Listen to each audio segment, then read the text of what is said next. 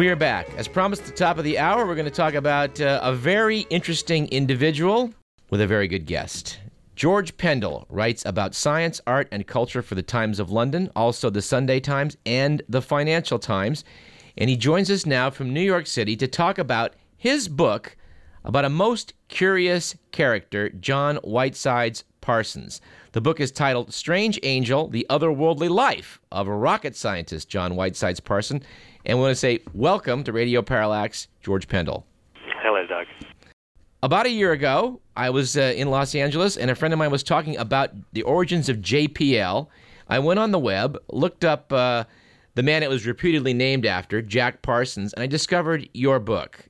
And I found it to be an absolutely marvelous read. You and I talked about it on Insight last year over in Capital Public Radio, and we've been itching to bring you on to KDVS to share this experience with the KDVS listeners.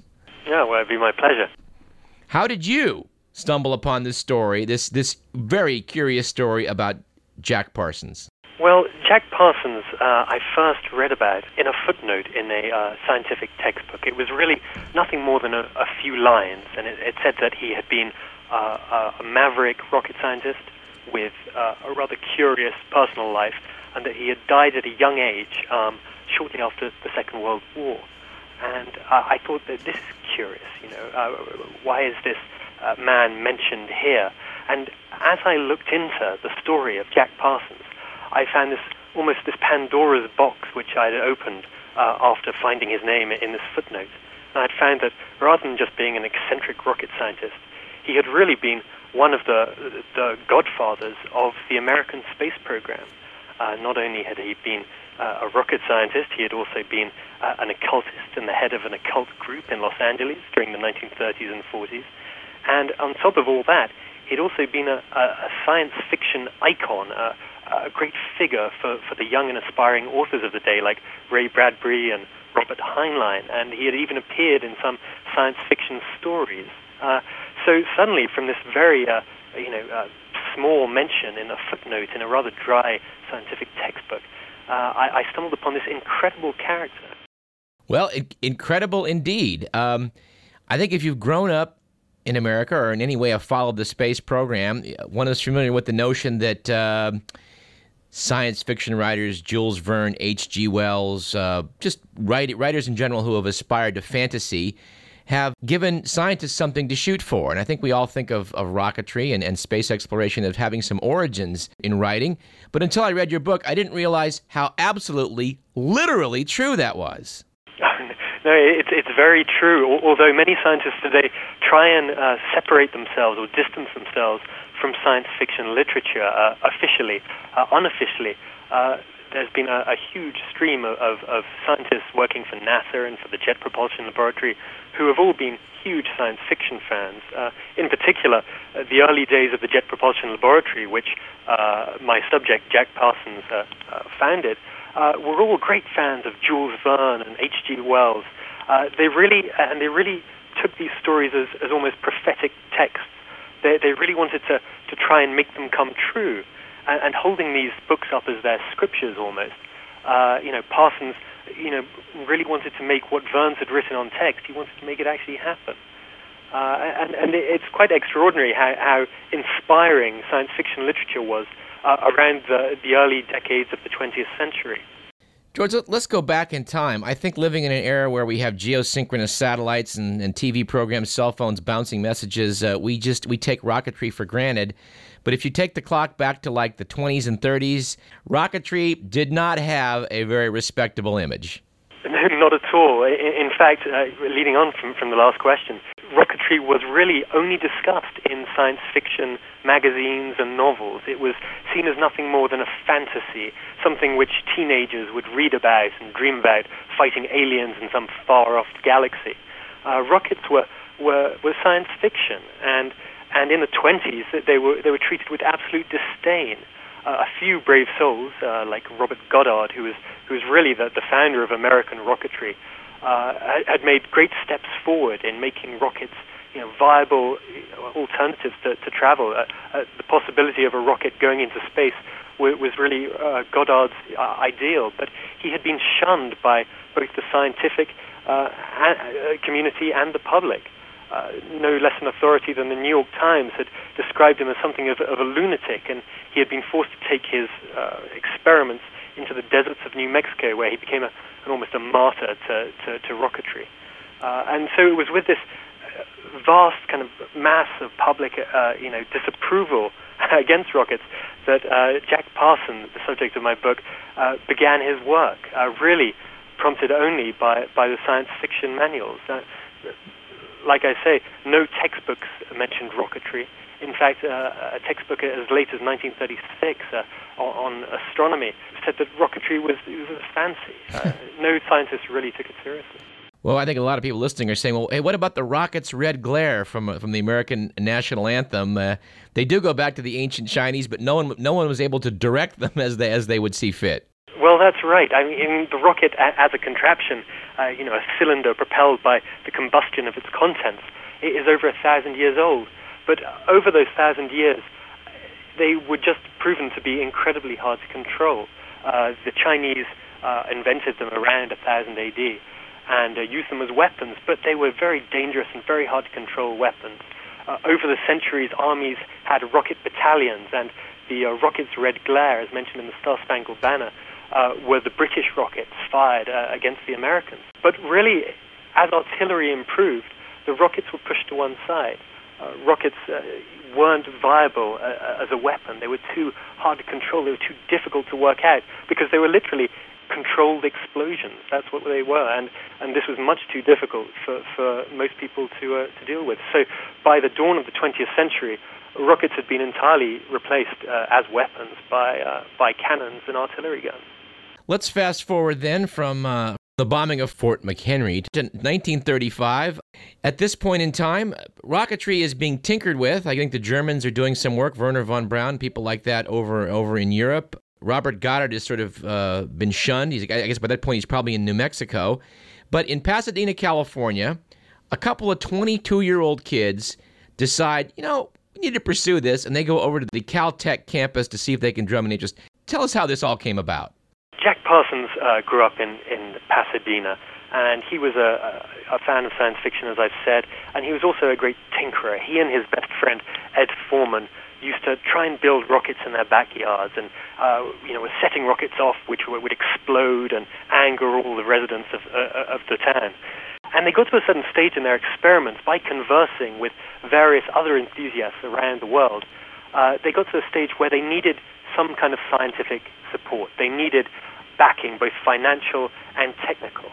And Jack Parsons and Ed Foreman, who really had little more than high school educations, decided that if they were going to get scientific backing, there was only one place they could go, and that was the California Institute of Technology in Pasadena, the Caltech. They were brazen about it. They walked in the doors and they said, "Hey, is anybody working on rockets?" And of course, there was something of a snicker when they mentioned this, but it so turned out that they were lucky, and that's really one of their great skills. They were lucky. And they happened upon a young graduate student named Frank Molina, who was 23 years old, who had been interested in rockets to a certain extent. He was wondering why no one else had really studied them. And the three of these young men got together and they began working on rockets with Caltech's consent, albeit begrudging consent. They began working on rockets on campus. Now, this led to all sorts of troubles because rockets, being such dangerous and uncontrollable subjects, were often liable to explode. And it gained them the nickname the Suicide Squad by the members of Caltech, because every now and then an explosion would rip across the Caltech campus. One of them would be seen covered in soot, and literally it would have been funny if it hadn't been so dangerous. And that's how it all started. I can't resist taking a quote you used on the last time we talked about this, about these early days. You referred to it as the Bugs Bunny approach. Right, it really was. It was very much, set fire to something and see what happens. And it really was that there were so many near-death experiences from the three of them. And they were eventually joined by a few more enthusiasts who were just wondering who these crazy guys were. But there were near-death experiences as bits of rockets flew past their heads, as they were thrown to the ground. And eventually the university authorities were so flabbergasted at what they were doing that they thrust them to the Arroyo Seco, a dry river valley which ran near the campus, where they were allowed to continue their experiments and where the experiments only got louder and more dangerous. As I guess the ringleader to this, or the original impetus for this, comes from Jack Parsons, along with Ed Foreman, joined by Frank Molina. They, I gather, start making the darn things work. They were literally working out of their own pockets. They didn't have much funding, although they did have a slight, backing from the university. The one person they did have on their side was the great genius of aerodynamics, Theodore von Karman, who was an old professor who thought there might be something in this rocket malarkey. So with his backing and really working odd jobs while they could to get money for their experiments, they slowly and painstakingly worked their way forwards to operating rockets, to getting rockets which could fly in the air, which could power, which had thrust, which wouldn't blow up.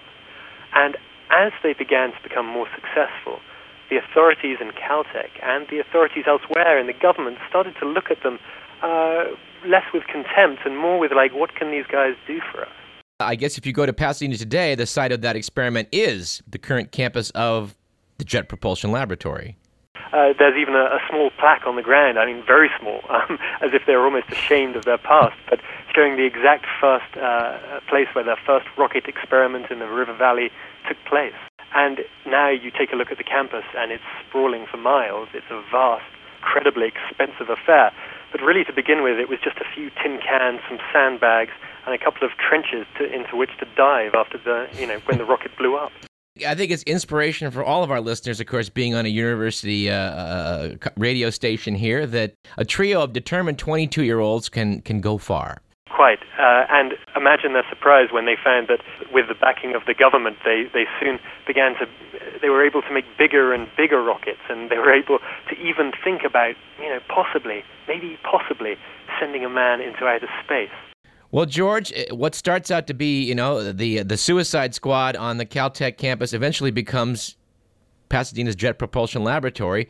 But not only do these early efforts found what's today a great institution of rocketry, they also got into the commercial aspects of it, starting with someone asking, I guess it was von Karman, if they could find a way to assist heavy bombers getting off of small airfields. That's exactly right. When the authorities started to see the success of the early rocket experiments, they soon began to wonder how they could put them to use. America had just entered the war in 1941, and there was all talk of aircraft carriers and of trying to get aircraft to take off from short runways on aircraft carriers. And the idea was to strap rockets beneath the wings of these planes and see if they can, if it would help the airplanes take off. And this was the earliest experiment, or the earliest government-funded experiment on rockets in America. It saw the Suicide Squad getting a small, light aircraft and attaching some rather dangerous rockets under the wings, and then allowing a very brave pilot to take off and firing the rockets as the plane took off. And the results, despite a few upsets here and there and one rather banged-about plane, were successful. And with that, the Jet Propulsion Laboratory became a financial entity. It became backed by the government. And of course, these jet-assisted takeoff packs, or JATO packs, are just a standard item in warfare ever since. It's a huge step forward, not only in helping planes take off from short distances, but also in rocketry. This was the time when America, as a country, started taking rocketry seriously. You also, I think, mentioned in the book how really a lot of times it just comes down to one guy. In this case, Parsons was just tinkering away with a formula to make these jet packs work, and he was inspired by some very old technology. Parsons had been having all sorts of trouble getting the fuel to burn correctly. Instead of burning slowly and surely, the rockets had been burning all at once and exploding. And he was trying to work out how he could possibly make a less combustible, a less dangerous fuel for his rockets. And one day he was walking down a valley and he saw a house and the roof was being tarred over with asphalt. And he thought, my God, maybe I can use asphalt in my rockets. Now, this wasn't a crazy idea. He had always read in the classics of an ancient mixture which the Byzantine Empire had used against its enemies, called Greek fire. It was a weapon which was rumored to burn on water and was greatly feared for centuries across the Mediterranean for its dangerous kind of combustible properties. Now, there had been rumor, and Parsons himself had thought that maybe the mysterious element inside Greek fire had been asphalt. And using asphalt as the basis for his rockets, as the fuel for his rockets, he made not only a powerful rocket engine, but also a stable one which didn't explode. It was looking back to look forward, really. The book is titled Strange Angel, The Otherworldly Life of Rocket Scientist John Whiteside Parsons, and we're speaking with author George Pendle. George, it's an amazing story how a young man, inspired by science fiction, got a couple of great institutions off the ground, what became the Aerojet Corporation, what became Pasadena's Jet Propulsion Laboratory. But I don't think we've even scratched the surface of this character, this individual who was Jack Parsons. If he'd been born later, he might have been a beatnik in the 50s or a hippie in the 60s. But back in the 30s and 40s, can you kind of paint a picture of just how off he was? Well, yes, it was almost as if his character was split down the middle between a kind of scientific, rational side and this other side, his personal side, the side which he tried to invent himself as an occultist, as a magician. He was absolutely fascinated by magic, and he fell under the spell of an English occultist by the name of Aleister Crowley. Now, Aleister Crowley was many things. He was a poet, he was an experimenter with drugs, but his greatest claim to fame was as a founder of a religion and of an occult sect called the Ordo Templi Orientis. Now, Crowley had this idea that the best thing that man could do was to do whatever he wanted. That was his creed. Do what thou wilt shall be the whole of the law, was Crowley's creed. And Parsons completely fell under the spell. I mean, as you said, he could have been a beatnik or a hippie, and he really was in the 30s doing things which people in the 60s were much more commonly doing. He joined this cult and worked his way up and slowly began this experimentation with magic, to raising himself to a higher consciousness, to speaking with beings on another plane of existence. And so by day, while he was making rockets for the United States government, by night he was, trawling through, arcane scripts. He was doing magic rituals with the fellow followers of this cult. It was quite an extraordinary split between his scientific side and his occult side. So I gather that, as you mentioned in the book, as Aerojet proceeds, it gets purchased by General Tyres, and they're going ahead full tilt with rockets.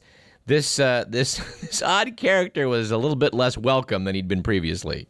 Nobody could deny that Parsons was really a genius. He was incredible. He was able to control explosions like no one else. He was like this conductor of the orchestra of explosions. And nobody could deny his ability with chemicals, but his private life started to intrude upon his work. And people started to complain that when he was doing his rocket experiments, he would stamp his feet on the ground and make pagan chants to Pan. People started to worry exactly what he was doing at home, why he always turned up late and with bags under his eyes, why he was always seducing secretaries back to his large home on this very plush street in Pasadena. And slowly but surely, the science which he created of rocketry in the United States began to squeeze him out. He just wasn't the sort of character, although he had founded this science, he wasn't the sort of character that really you could rely on anymore. He was becoming much more interested in the occult, more so than even his rocketry. And those two things don't really go together at times. George, we have to address a couple of other characters that have a role to play in this milieu of rockets, sort of having a salon of occult activity in his home in Pasadena. Enters the future head of Scientology, L. Ron Hubbard, who basically steals Parsons' girlfriend. It's one of those strange occurrences. Parsons seemed to be at the hub of this wheel of characters and influences and sciences in Los Angeles. And one of the spokes going off this wheel was the science fiction spoke. He was a great friend of science fiction writers, and they saw in him this handsome, young rocket scientist who they could write stories about. Now, at the time, L. Ron Hubbard, the future founder of Scientology, was a well-respected science fiction writer. He was renowned for his ability to write stories, with thousands of words an hour. And Parsons was a great fan of his. And it turned out that they managed to meet up in Pasadena, and they took to each other. This was in the mid-40s, when Parsons was about 30 years old and Hubbard was about the same. They began living together in this big house. They used to throw story ideas back and forth between them for Hubbard's stories, and Parsons began to get Hubbard more and more interested in his personal life, in his magic. So it turns out that Parsons and Hubbard began doing magic experiments together. They're trying to summon forces from the other side. Unfortunately, Aleister Crowley's dictum that "do what thou wilt shall be the whole of the law" applied more to Hubbard than to Parsons, because Hubbard just wanted to sleep with Parsons' girlfriend, and poor Parsons, being the leader of the cult and not allowed to be jealous or seeming to be weak in front of his friend, had to allow him to do it. So it turned out that this great friendship was eventually riven because Hubbard ran away not only with Parsons' girlfriend, but also a rather large sum of Parsons' own money, which was meant to go into a business investment, which went sour. Final irony, I think, is that at Caltech, one of the Chinese students they brought to help him in with their math gets sort of caught up in the whole Cold War intrigues. He leaves in disgust and winds up becoming a man who builds ICBMs for the Communist Chinese. Unfortunately, Parsons, along with many members of the original Suicide Squad, was swept up in the McCarthy, or just before the McCarthy area of the anti-communist witch hunts. And along with Frank Molina and Parsons himself, who had attended a few communist meetings before the war, there was one student named Xu Xian, who was a brilliant rocket scientist, and had worked with the Suicide Squad and made it, into the Jet Propulsion Laboratory alongside Parsons. But when he was accused of being a communist, he was eventually chased away to China, where he became a great friend of Chairman Mao and one of the originators of the Chinese rocket program. So it's kind of rather ironic that some of the best geniuses, including Parsons, were forgotten or pushed away and never, were really celebrated in their own lifetime. Well, hopefully your book will correct that. I do see this coming to theaters someday, George. This really needs to be made into a movie, particularly in the fact that, you couldn't have a more dramatic end. Jack Parsons basically dies in an explosion of his own creation. Yes, he really died the way he lived. Nobody really knows quite what happened around his death. Some people say it was an accident while he was making rocket powder. Some people thought it was murder because of his communist links. And some people thought that he was merely trying to summon a homunculus from the other side with which to practice his ritual magic. Nobody's quite sure of what happened, but Parsons certainly probably died the way that he probably knew he always would, in a kind of holocaust of flame. Well, he's a singularly interesting character, George, and we're glad that you took the time to write this book about him. And I also want to thank you personally for the fact that after reading it, I was inspired by this real link I was unaware of between sci-fi and science to follow your lead and look up Ray Bradbury, and we got a wonderful interview out of Mr. Bradbury for this program as well. Oh, fantastic. Well, Ray Bradbury remembers meeting Parsons as a young boy, and, he's just one of the many people who Parsons touched on during his life. The book is titled Strange Angel, The Otherworldly Life of Rocket Scientist John Whiteside Parsons. George Pendle, we thank you very much for speaking with us. Thank you.